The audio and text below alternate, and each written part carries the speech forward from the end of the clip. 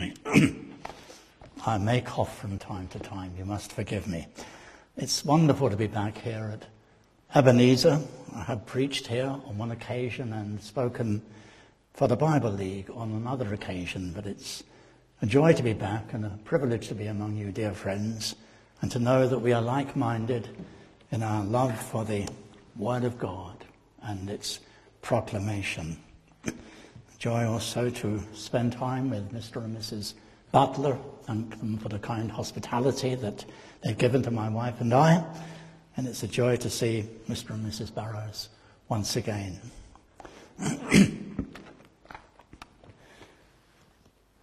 Well, Mr. Butler has already given a brief summary of the reasons that lay behind the formation of the Bible League, or the Bible Defense League, as it was called for a short while, before it was changed to the Bible League. 1859 is a year that is significant to many people who know anything about church history. It was a year of great revival in various parts of Europe, in the United States. It was a year of mighty blessing in this land too. And you may remember a book that was published by the Banner of Truth in its early years, Revival Year Sermons preached by Charles Spurgeon in 1859.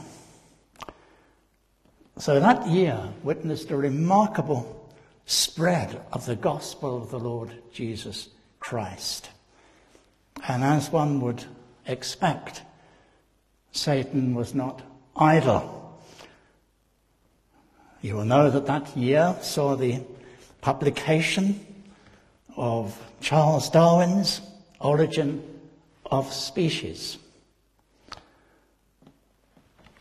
And in the following year, a book was published which perhaps did more damage in the church than Darwin's work.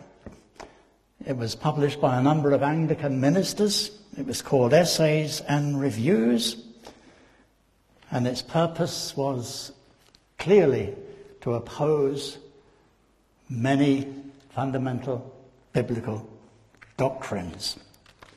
The inspiration of Scripture, the resurrection of our Lord Jesus Christ, the miracles of the Bible, the personality and deity of the Holy Spirit. It was the beginning of unbridled modernism, liberalism, distrust in the Word of God, a refusal to believe that the God of heaven could work in a supernatural manner. So there was this double attack. There was the blessing of revival in many places. Then there was the scientific attack, so-called, not true science, but the beginning of the spread of the unproved and unprovable theory of evolution.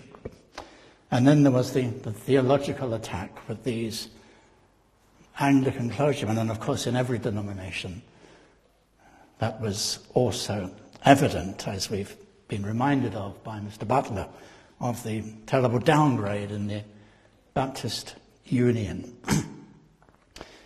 It's interesting that the church where I was the pastor in London for 25 years, Uxbridge Road Tabernacle, the first minister was a man called Francis Monty, and he was one of the 30 ministers who signed what has sometimes been called Spurgeon's Manifesto. And his daughter, whom I knew quite well for a few years, she was very aged, of course, when I became the minister of Uxbridge Road Tabernacle, but she knew Mr. Spurgeon. It was remarkable to talk with somebody who had known Mr. Spurgeon. And I said to her, "What sort of a man was he?" Well, she said, I was only a little girl. But my father used to visit Mr. Spurgeon and would take my sister and I with him. And I remember that Mr. Spurgeon was a very kind man. So that was nice to hear from this dear lady who had known Mr. Spurgeon. Well, Spurgeon wrote when he was involved in the downgrade, He withdrew from the Baptist Union, and he said, "The fight is killing me." And indeed, it did shortly afterwards when he died early in 1892. Well, dear friends, here we are tonight with our authorized versions in our hands. I hope that's true of everybody here. But I say to you, first of all, to you younger people, what would you say if some of your friends, or I don't know, people at college or at work, were to say to you, well, you say you believe the Bible. Where did the Bible come from? Where did the Bible come from? You say it's the Word of God, but how was it formed? How is it that we have a Bible? Well, I wonder how you would answer them. What I want to do tonight is to speak particularly about the Old Testament scriptures. That wonderful verse that Paul wrote to Timothy in the second epistle, chapter 3 and verse 16, all scripture is given by inspiration of God. And he was talking about the Old Testament scriptures, of course. Most of the New Testament, well, hardly any of the New Testament had yet been written. But he was speaking of the Old Testament when he said, all scripture is given by inspiration of God. And when our Lord Jesus Christ said, thy word is truth, he was speaking of the Old Testament scriptures.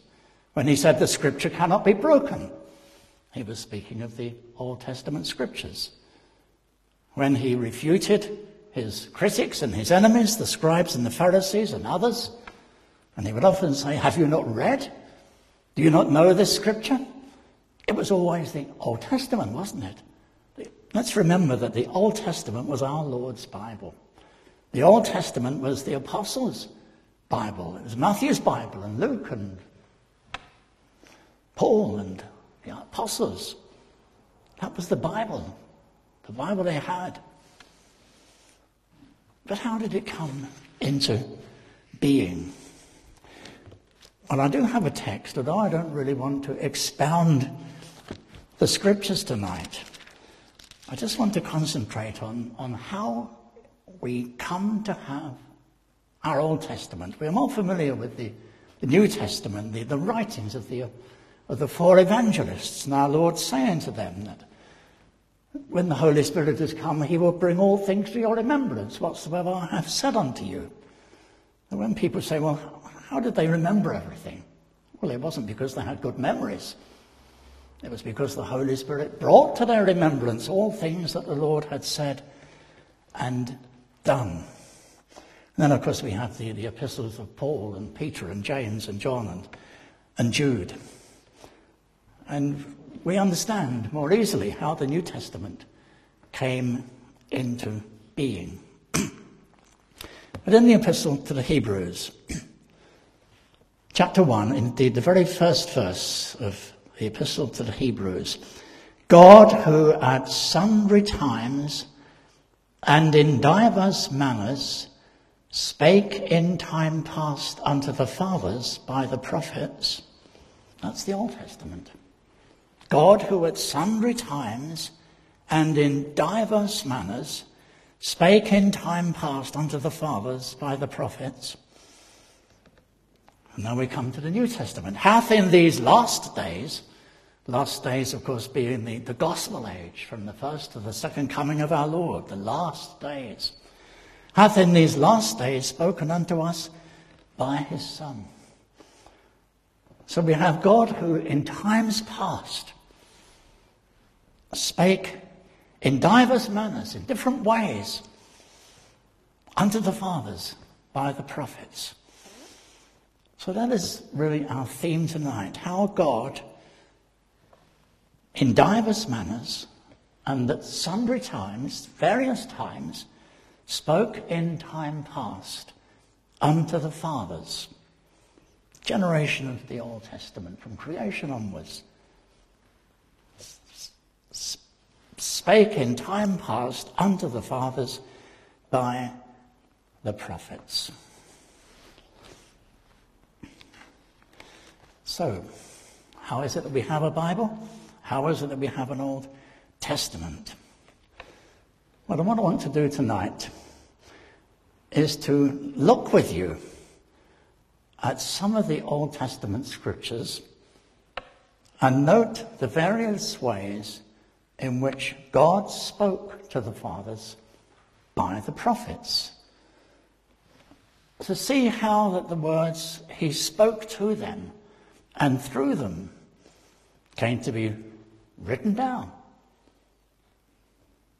copied when needed, preserved, proclaimed publicly, quoted, former prophets quoted by later prophets, and of course wonderfully endorsed by our Lord and by his apostles in the verses which I've already quoted. Well, I want to quote a number of verses tonight, which is surely appropriate in a meeting on behalf of the Bible League. Which reminds me that there is a small book table here, 1 or 2 books and 1 or 2 booklets and free copies of the Bible League Quarterly magazine, which I encourage you to look at the close of the meeting.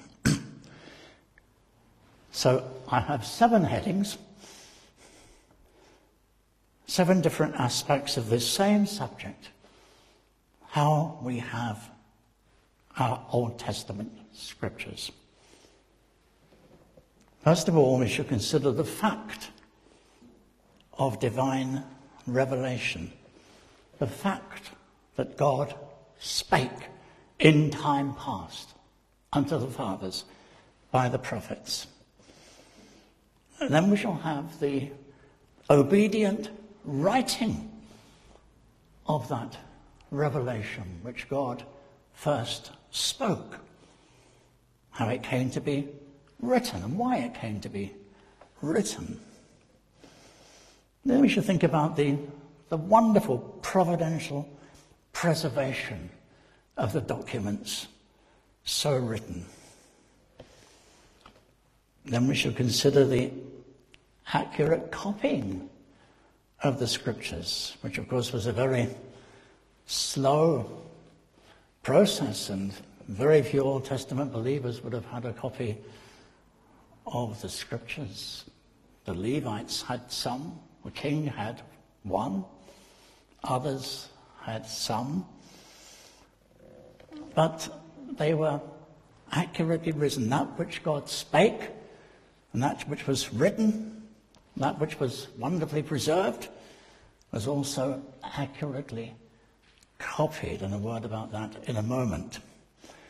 And then we have on numerous occasions the public reading of the scriptures.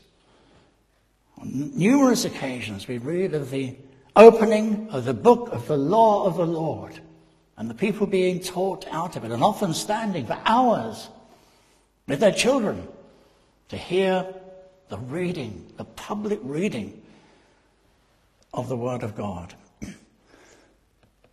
Then we shall note how later prophets quoted earlier prophets, which is an interesting aspect of biblical truth, which is not always noted. And then, of course, we shall just briefly remember the endorsement of the Old Testament scriptures by our Lord. The scripture cannot be broken. And his apostles, all scripture is given by inspiration of God. Now, if you want 7 headings, 7 words: revelation, transcription, writing, preservation, reproduction, copying, proclamation, reading, confirmation, prophets quoting earlier prophets, and authorization by our Lord and his apostles.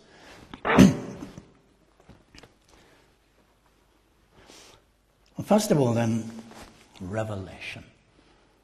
Revelation. In the book of Job, Zophar rightly asks the question, "Canst thou by searching find out God?"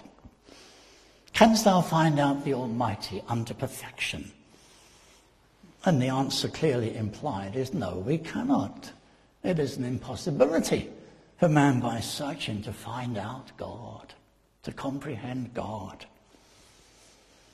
If God is to be known by man, it is necessary for God to reveal himself to man, to speak to man, to perform mighty acts for man. Well, how did he reveal himself?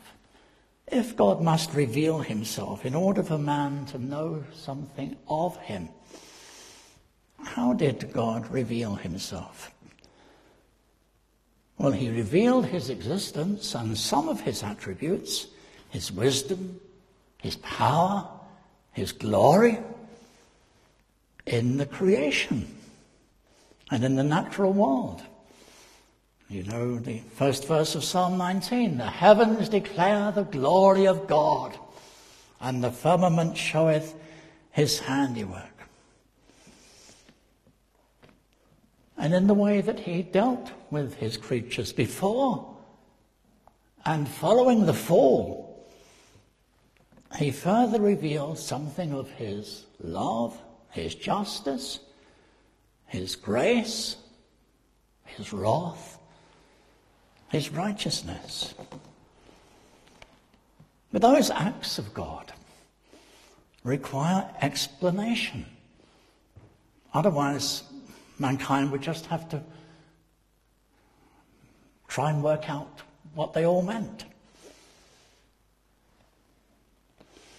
And this necessary explanation of his works and words God has given as he has spoken audibly to different men and women at different times. We cannot fail to note this because over 3,800 times in the Old Testament we read, the Lord said. The word of the Lord came. Thus saith the Lord. The mouth of the Lord hath spoken it. And other similar expressions. But then we would ask, how did God speak? How did he reveal himself? Well, before the time of the patriarchs, say from Abraham onwards, before that time, up to and including the time of the flood, God spoke directly. God spoke to Adam. God spoke to Eve. God spoke to the serpent. It's incredible, isn't it? The first gospel promise was given to the serpent. The seed of the woman shall bruise thy head.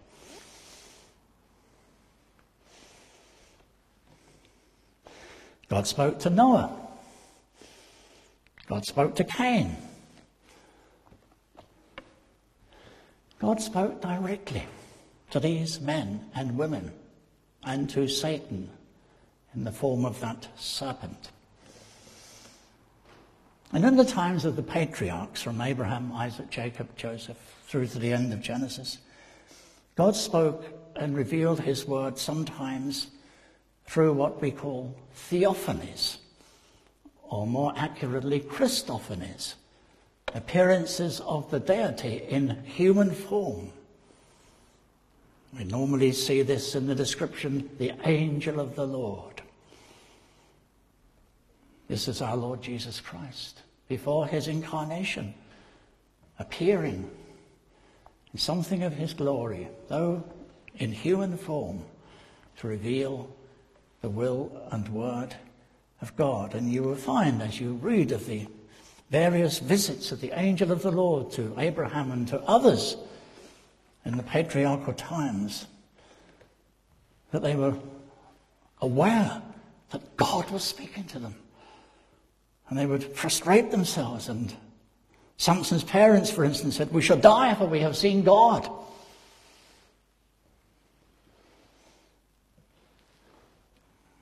Samson's mother, in a very practical way, said if God were going to kill us, he would not have accepted a sacrifice from us.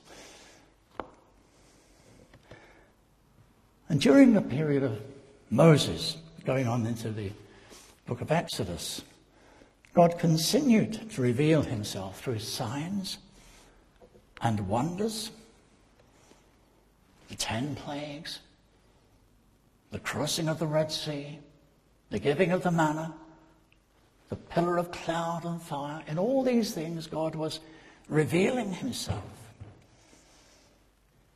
But the chief instrument through whom God revealed himself was Moses, to whom the Lord spake face to face. God commissioned him at the burning bush in Exodus chapter 3, commissioned him to be his authorized spokesman and a unique prophet in Israel's history. So we read in the book of Deuteronomy, and he said, "Hear now my words. If there be a prophet among you, I, the Lord, will make myself known unto him in a vision and will speak unto him in a dream. My servant Moses is not so, who is faithful in all mine house. With him will I speak mouth to mouth." God spoke directly to Moses in a way that he did not speak to any other. And when Moses died, this was the testimony that was given about him. "There arose not a prophet in Israel like unto Moses, whom the Lord knew face to face."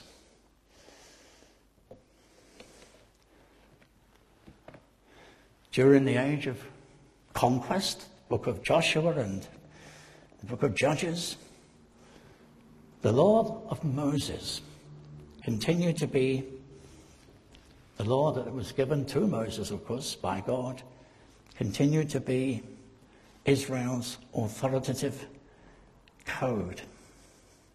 The Lord spoke to Joshua, "Only be thou strong and very courageous, that thou mayest observe to do according to all the law which Moses my servant commanded thee. Turn not from it to the right or to the left." And God spoke on other occasions to Joshua, giving instructions about how they were to march around Jericho, and the walls would fall.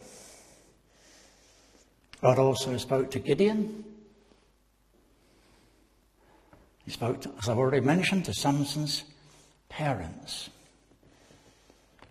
In the age of the prophets, God spoke to Samuel as a child. God came to Samuel, you remember. "Samuel, Samuel." And Samuel did not know the Lord. He did not realize who was calling him, and he ran to Eli 2 or 3 times. Then Eli discerned that it was the Lord. And he said, "When he speaks again, you will say, 'Speak, Lord, thy servant heareth.'" And subsequently, God spoke to Samuel concerning King Saul and concerning the choice of David to be Saul's successor. And in the days before the kingdom was divided, God spoke directly to David and to Solomon, and also through prophets like Gad and Nathan. He also spoke through David and Solomon in the Psalms, in Proverbs and Ecclesiastes, and the Song of Solomon. David was conscious of this. He wrote, "The Spirit of the Lord spake by me, and his word was in my tongue." So you see, this is the way in which God was speaking at sundry times and in divers manners unto the fathers. And the New Testament writers confirm this. Concerning the appointment of a successor to Judas, Peter said this, "Men and brethren, this scripture must needs have been fulfilled, which the Holy Ghost spoke by the mouth of David." The Holy Ghost spoke by the mouth of David concerning Judas, which was guide to them that took Jesus. And then when the church was in danger of destruction by the opposition, they met together for prayer and they said, Lord, thou art God, which has made heaven and earth and the sea and all that in them is, who by the mouth of thy servant David has said, why did the heathen rage and the people imagine a vain thing? By the mouth of David, they said. In the days of the divided kingdom, remember the rebellion because of Rehoboam, Solomon's son's foolishness, the northern tribes of Israel, the southern tribe of Judah. God spoke through Ahijah to Jeroboam, through Shemaiah to Rehoboam, through Micaiah to Ahab. And then later on in the Old Testament, from the 9th to the 5th century before Christ, God spoke to those who were called the writing prophets. Isaiah, Jeremiah, Ezekiel, Daniel, and the 12 so-called minor prophets. So throughout the Old Testament, we can see that God was revealing his words in different ways.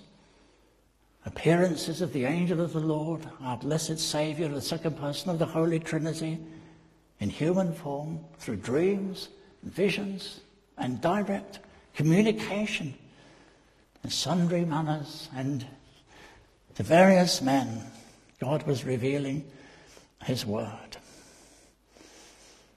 So, revelation. God must reveal himself to man, and God did reveal himself to man, different men in different periods, in different ways. But this revelation was coming continually.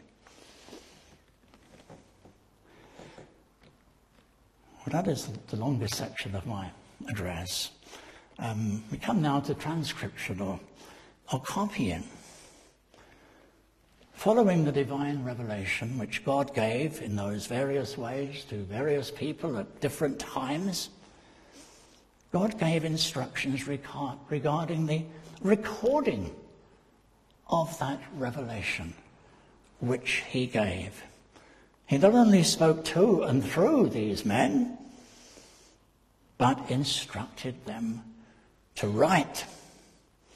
So it was that Moses recorded the things which God revealed to him.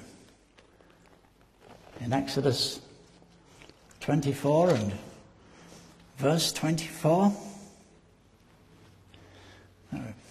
Exodus 24 and verse 4.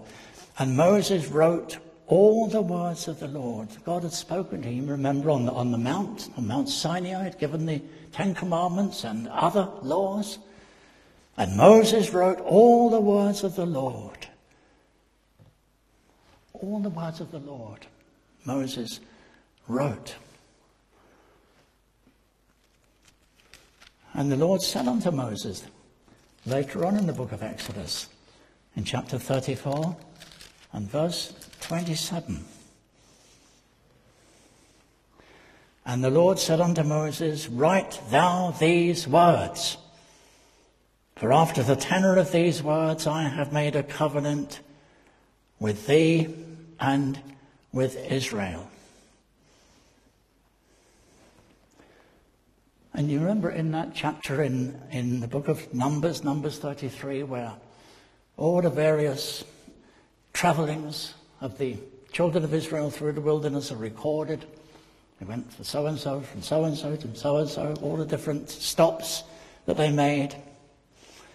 And we read, Moses wrote their goings out according to their journeys by the commandment of the Lord. And these are their journeys. That's the opening verse of Numbers chapter 33. These are the journeys of the children of Israel. Moses wrote them according by the commandment of the Lord. And Moses wrote all the law and delivered it to the priests, the sons of Levite, the ones who bear the ark of the covenant of the Lord, and unto all the elders of Israel. And it came to pass, when Moses had made an end of writing the words of this law in a book until they were finished, that Moses commanded the Levites, saying, take this book of the law, this book which he had written, which God had revealed, put it in the side of the ark of the covenant of the Lord your God, that it may be there for a witness against thee. And of course, on one occasion our Lord said to the scribes and Pharisees, who were making a great deal of Moses, he said, had you believed Moses, you would have believed me, for he wrote of me. He wrote of me. But not only Moses, Joshua. Joshua wrote these words in the book of the law of God, and took a great stone and set it up there under an oak that was by the sanctuary of the Lord. Samuel also wrote what God revealed to him. Then Samuel told the people the manner of the kingdom. When Saul was appointed, and wrote it in a book and laid it up before the Lord. Isaiah, Jeremiah, Isaiah. The Lord said unto me, take thee a great roll and write in it with a man's pen. The word that came to Jeremiah from the Lord, saying, thus speaketh the Lord God of Israel, saying, write thee all the words that I have spoken unto thee in a book. We have the book. We call it Jeremiah. But Jeremiah wrote all the words that the Lord communicated to him and through him in a book.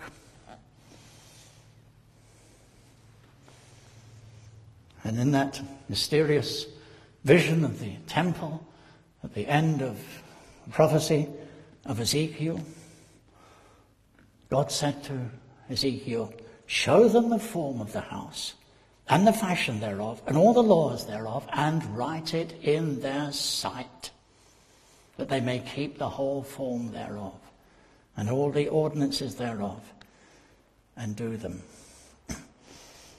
And Habakkuk, the Lord answered me and said, write the vision and make it plain upon tablets.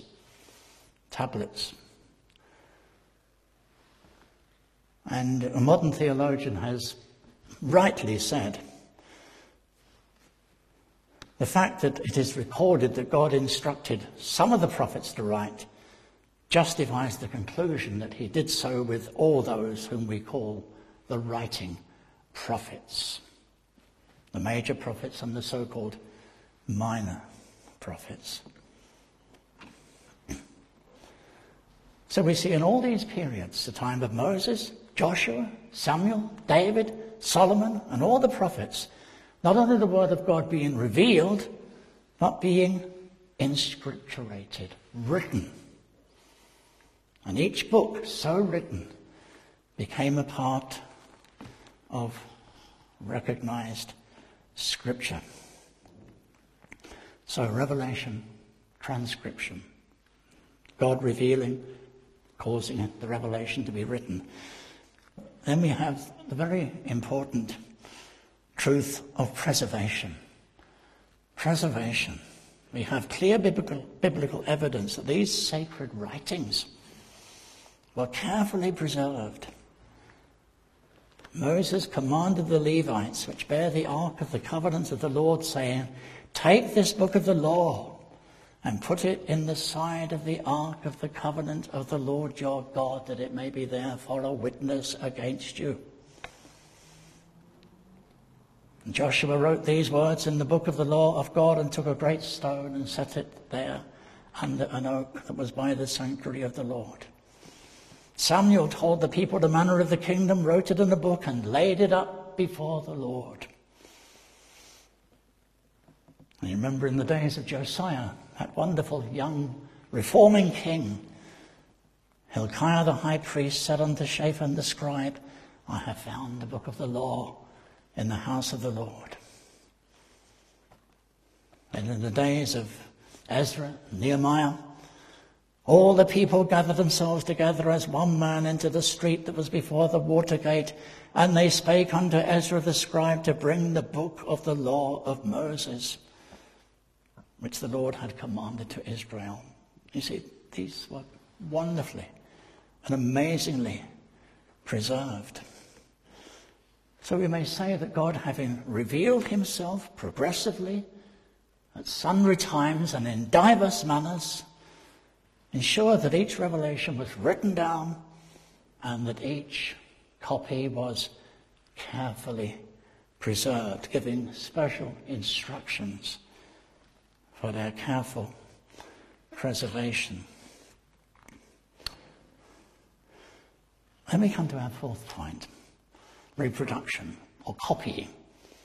It was necessary from time to time for copies to be made of these sacred writings.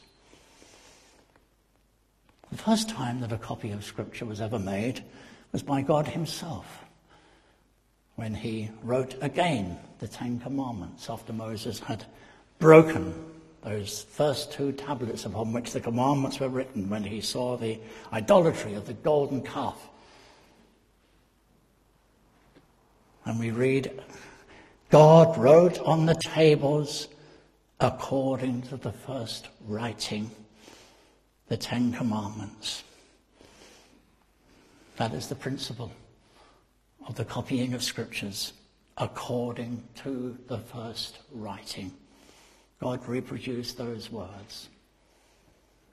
And that was the principle for all subsequent copying of the scriptures, that they were to be exactly reproduced. And that rule continued to operate. Do you remember that occasion?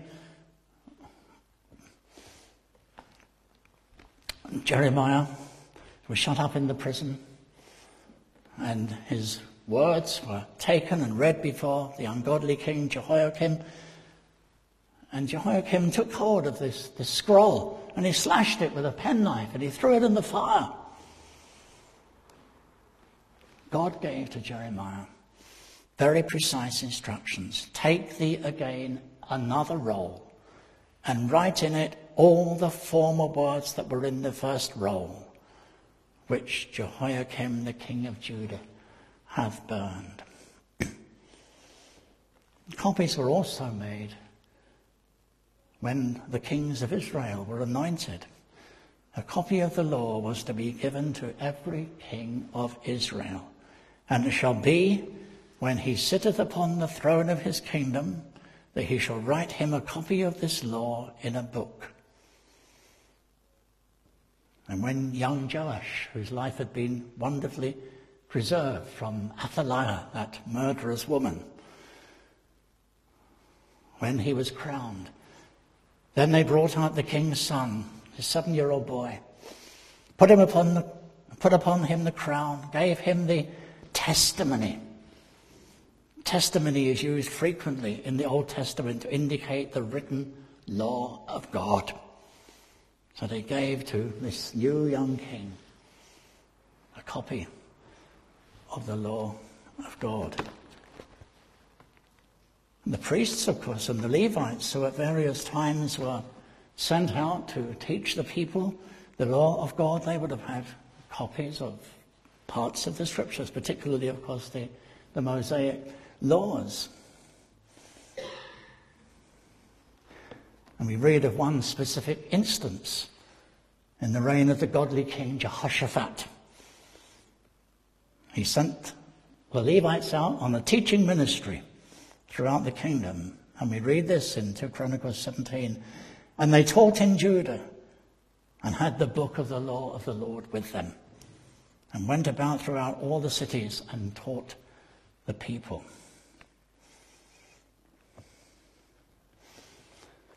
And people sometimes say, oh yes, but copies, you can make mistakes with copies. The copies of the Old Testament scriptures, this work was undertaken by a particular group of Jewish scribes called the Masoretes. That's why the Old Testament text is referred to as the Masoretic text. These men had a profound reverence for the words of God. And when they were copying, they used to add the number of words in every line and put in the margin 5, 10, 15, so that none could be added or subtracted deliberately or inadvertently. And their work was always carefully checked by others.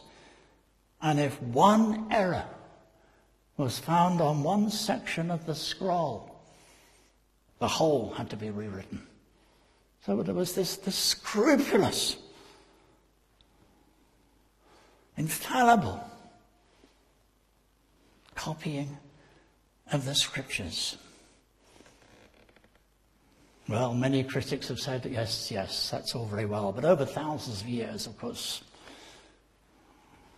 the text was bound to have been corrupted. When the Dead Sea Scrolls, you may have heard of that, you young people, discovered in Israel between 1947 and 1956, they contain parts of over 20 Old Testament books. Many of the scrolls dated back to Old Testament books, and it was found that they confirmed the copies which the Jewish scribes had made hundreds of years before. So we have revelation, we have transcription, writing, we have preservation, we have copying. This is how we have our Old Testament, because God revealed it. God caused it to be written down, and God preserved those writings, and those writings were in this wonderfully accurate way copied by these Masorete scribes. And there's just 3 other points that I want to make. And that is proclamation. Because people didn't have a Bible, as we have so many. Only a few privileged people, some priests, scribes, the king. A few privileged people had the copies of the scriptures. Therefore, it was necessary for the scriptures to be publicly read in order that the people may become familiar with. Imagine if the only scripture you ever heard was that which was read in a service. Well, normally we have perhaps 2 comparatively short readings. But if you wanted to know what the Bible said, you would want all the Bible to be read, wouldn't you? You would want somebody to stand and read to you, or sit and read to you, the book of Genesis, and the book of Leviticus, and the book of Numbers, Jeremiah's prophecy, and Isaiah's prophecy. We want to hear that. And it would be important for us to hear it. How else would we know what the Word of God said?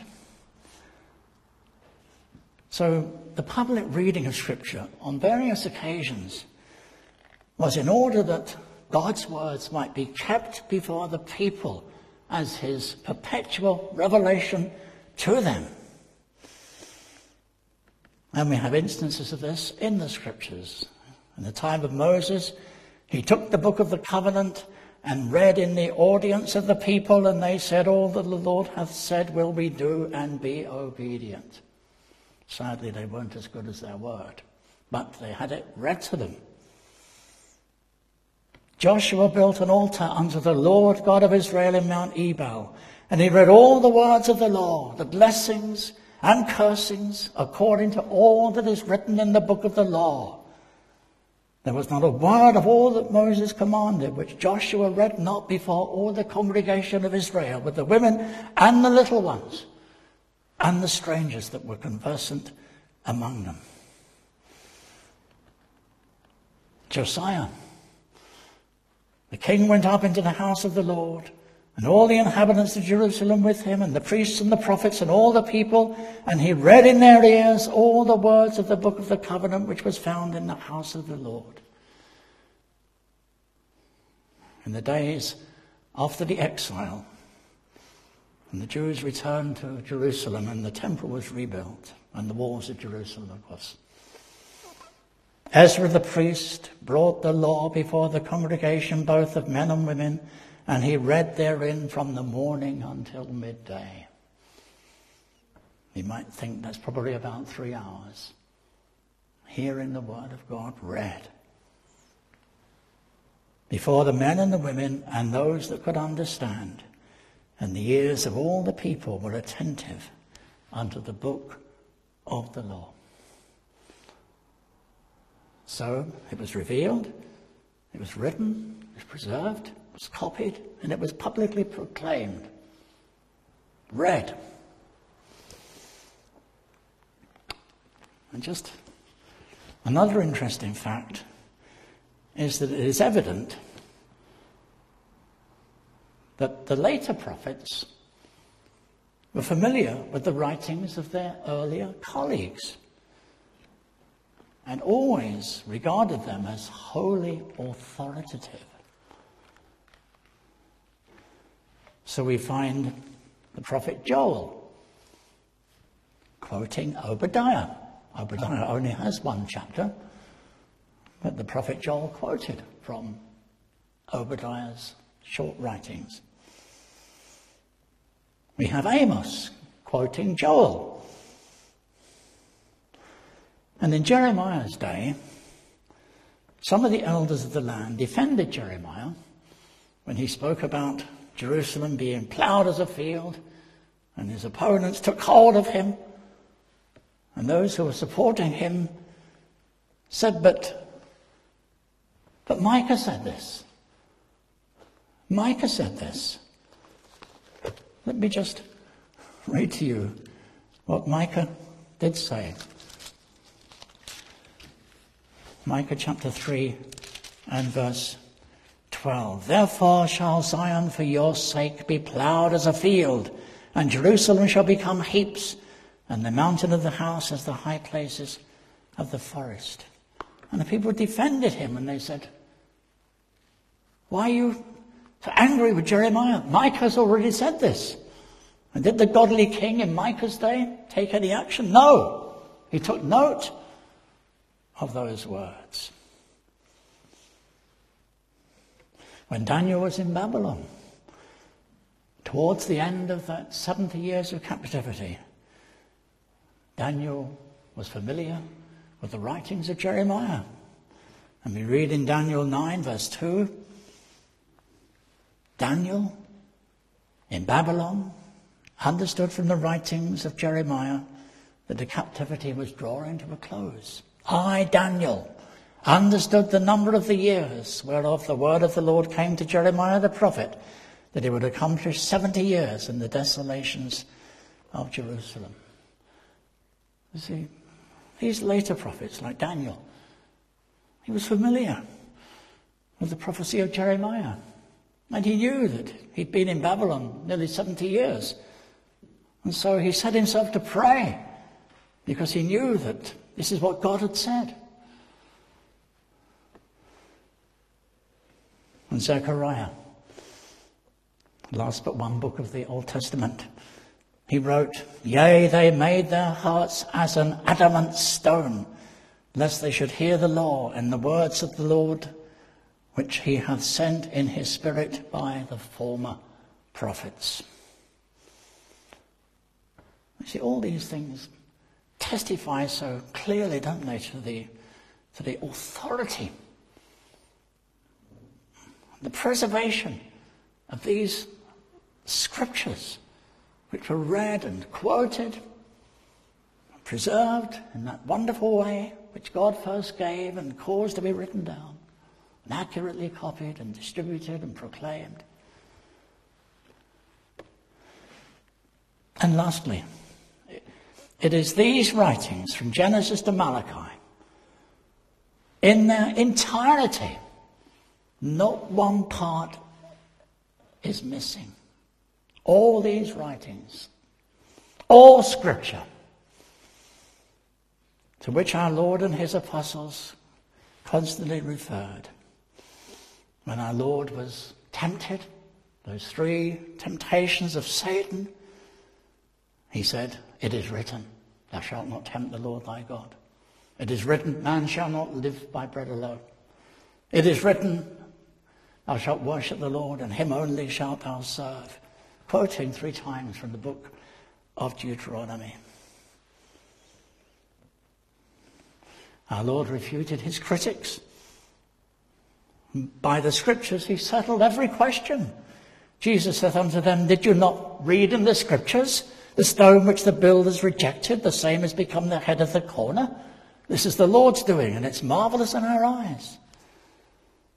On another occasion, Jesus answered and said unto them, "You do err, not knowing the Scriptures, nor the power of God." Over 20 times in the Gospels, our Lord speaks of Scripture or Scriptures. 3 times he speaks of the law and the prophets. Once of the Psalms, the law and the prophets.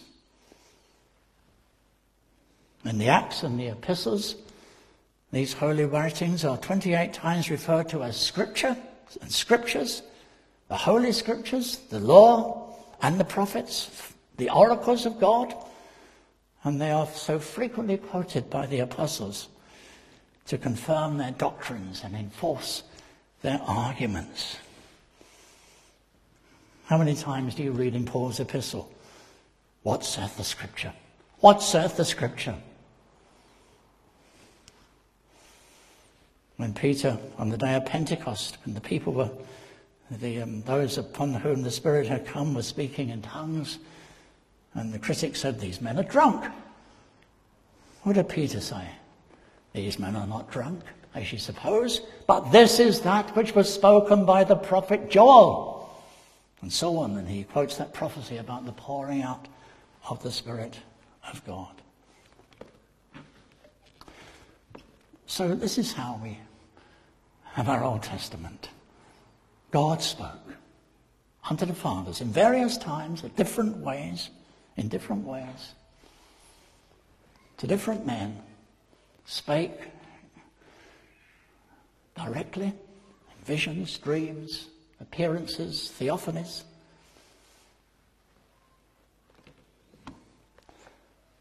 Caused these things to be written down, commanded that they should be written, wanted they preserve them, saw that they were accurately copied,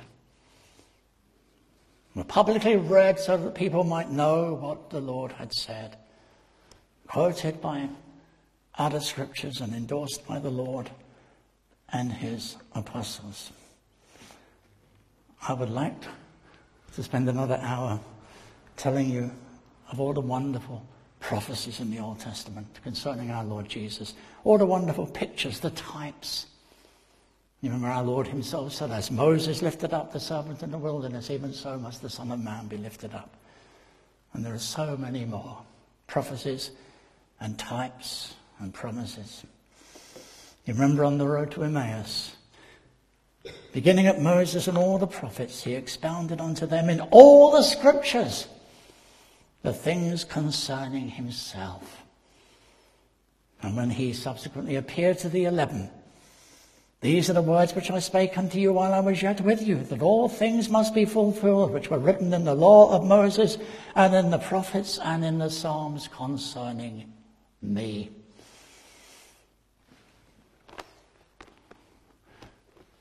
I don't know whether it's accurate to say this, but there is probably as much of Christ in the Old Testament as there is in the New Testament. Look for him. Whenever you read the Old Testament, look for the Saviour. Look for him in prophet, priest, and king. Look to him in incidents and types. The manna from heaven, "I am the bread of heaven," he says. The smitten rock, he was smitten. And so on.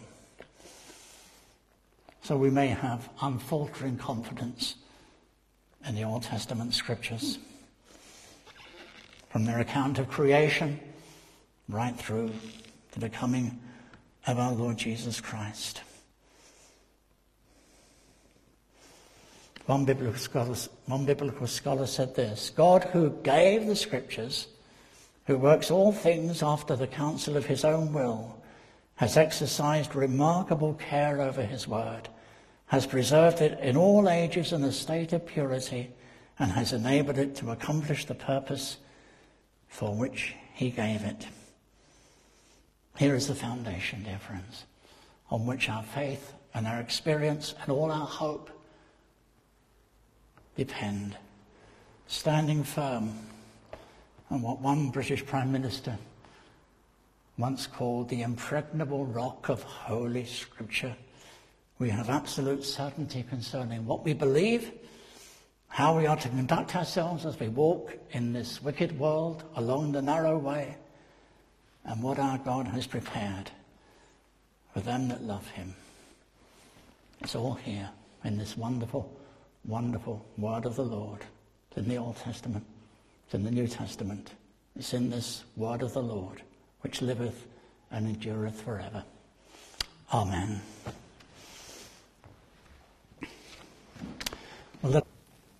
Now the God of peace, who brought again from the dead our Lord Jesus, that great shepherd of the sheep, through the blood of the everlasting covenant, make you perfect in every good work to do his will, working in you that which is well-pleasing in his sight, through Jesus Christ, to whom be glory for ever and ever.